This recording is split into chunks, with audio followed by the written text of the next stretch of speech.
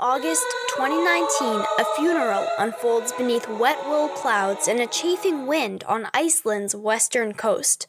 The mourners, government officials and fishermen, shepherds and students, cluster around the base of a colossal deathbed.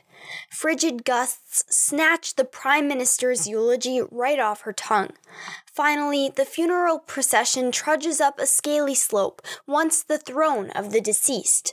They plant a headstone, inscribed with a message to future wanderers. The plaque declares, "Ok is the first Icelandic glacier to lose its status as a glacier. In the next 200 years, all our glaciers are expected to follow the same path. This monument is to acknowledge that we know what is happening and what needs to be done. Only you know if we did it." The mourners begin the clambering descent back to sea level. Will it all be downhill from here? Brimming with the watery remains of the former glacier, the sea rises ever so slightly higher to meet them. The Öxarárjökull Glacier was the first casualty of climate change in Iceland, but 3 years post-funeral, the rest of Iceland's glaciers continue to recede at heart-stopping rates. In Vatnajökull National Park, I had the opportunity to scale a surviving glacier. Our guide, Alex, an American expat, tells us that the glaciers found within a mere 56-mile slice of Vatnajökull National Park have lost 20% of their volume, equivalent to the area of Reykjavik, Iceland's capital city. This is the same as 14 billion truckloads of ice, or a 0.3 millimeter rise in sea level. Our ice axes clanged against the glacier and reverberated between the crevices, like the sound of dozens of death bells, forewarning us of impending glacial extinction. Spikes on our shoes claw at the glacier as we hike upward.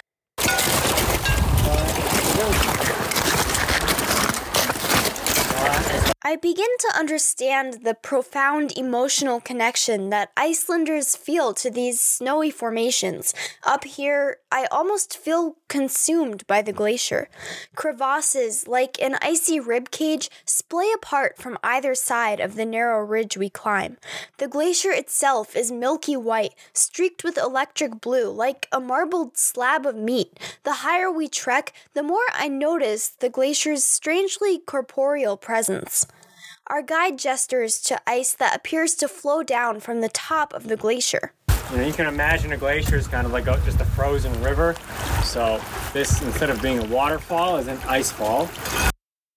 It takes around 10 years for snow to transform into glacier here. Each new snowfall compresses the previous layer of ice until you get this just large mass of ice that then kind of oozes down into the valleys like a kind of dough or like molten metal. And it just pushes down. And when it's pushing down, it's digging into the earth pretty aggressively. As you kind of take a look around you, you can actually see the evidence of the power of the glacier when it came down here initially. All of this torn up earth, rocks, boulders everywhere.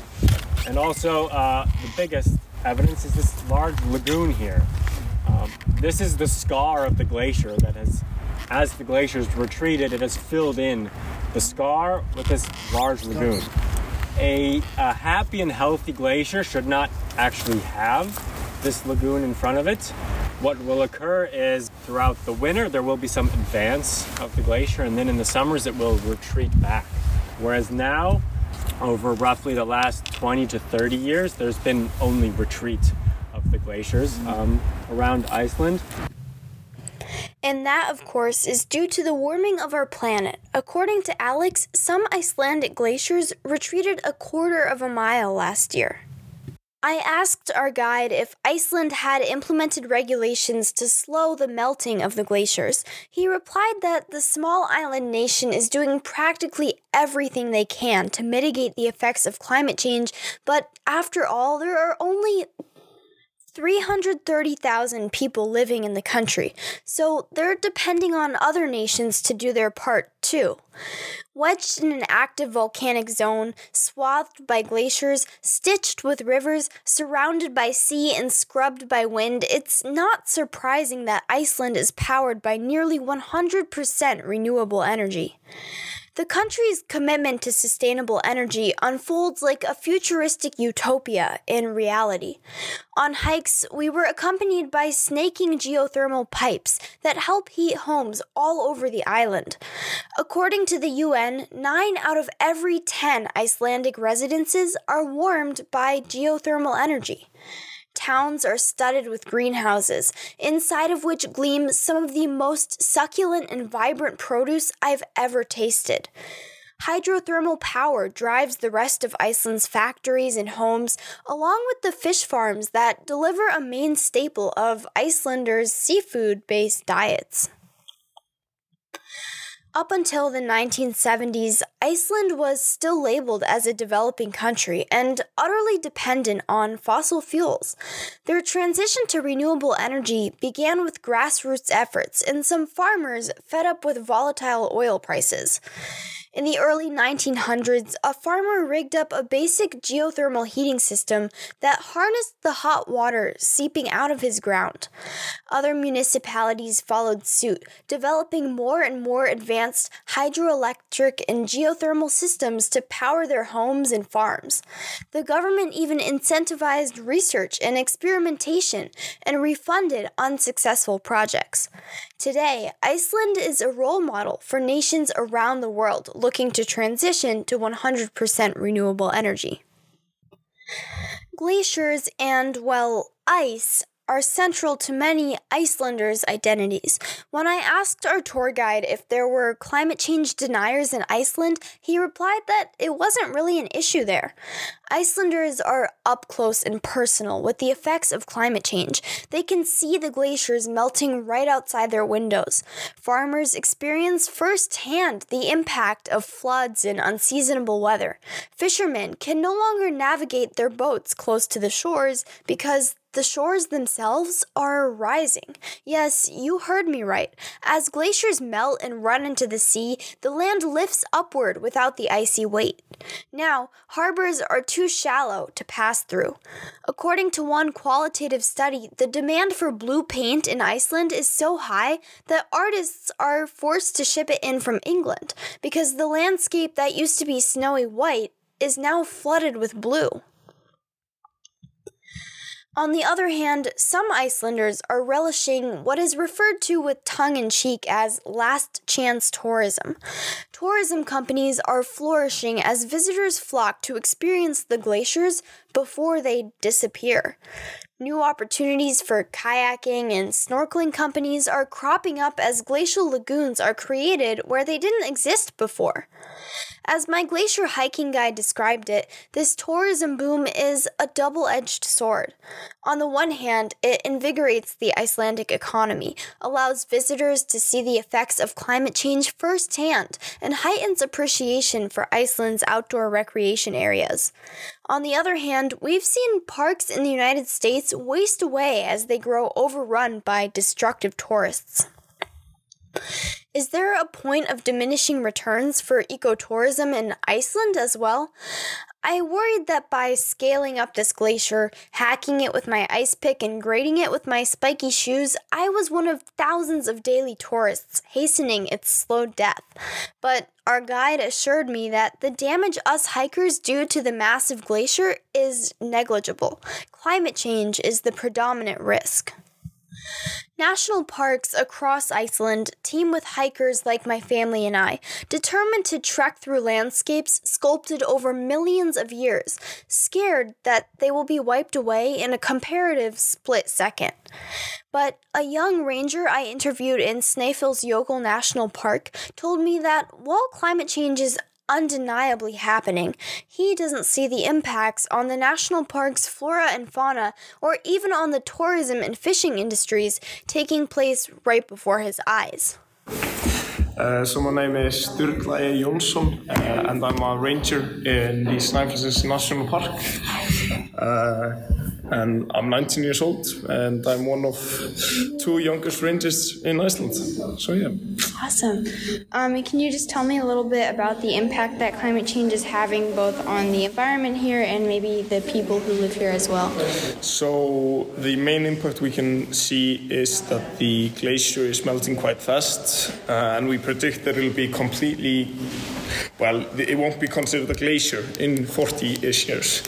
And that, of course, has had a lot of impact on the people here because we're used to it being quite a bit larger, about 20 square kilometers. So yeah, that's the main thing we can notice. And also weather. It's been, this winter, for example, very bad. We have never had such bad weather here in this area, which is quite strange to say because we have quite bad weather here. But yeah, it was very bad this winter. Is it affecting like tourism or fishing or any of the animals? Not really, not so we notice right at the moment. We do have some invasive plants, especially in the park, Alaskan lupine, for example, which we are worried about taking over large areas of land. But otherwise, nothing we have noticed yet. There is a problem at the moment, though. We had quite a big outbreak of bird flu, which killed quite a lot of seabirds, which we could notice quite well in this area. And that, of course, had an effect on, the foxes and other predators as they, got sick when they ate the dead flesh. So, yeah. Yeah. Awesome. Thank you so much. No problem. Some people here in the United States feel disconnected from climate tragedies like melting glaciers and flooding lagoons taking place across the globe from where they live. But left unfettered, the ripples of climate change today will gather the momentum of the tsunamis that ravage our society 200 years from now. Even the smallest actions have an impact that span the dimensions of space and time. Therefore, collective sustainability efforts here can snowball into change-making movements everywhere. Mitigating emissions wherever you live can ever so slightly reduce impacts on glaciers near the Arctic Circle. And if the difference seems negligible, just remember that 14 billion truckloads of ice that bled off the Vatnajökull glaciers only raised the sea level by 0.3 millimeters. Remember that a mere 2 degrees Celsius increase in global temperature is a death sentence for nearly every glacier in Iceland. We're talking small numbers, big impacts. What if small efforts lead to big impacts? Climate change is a global crisis, which also means it's a global fight. So no matter where you are in the world, you can be mindful of the impact of your actions on the climate. As the gravestone of Iceland's first glacial ghost warns, visitors 200 years from now will reap the consequences of our treatment of the Earth today.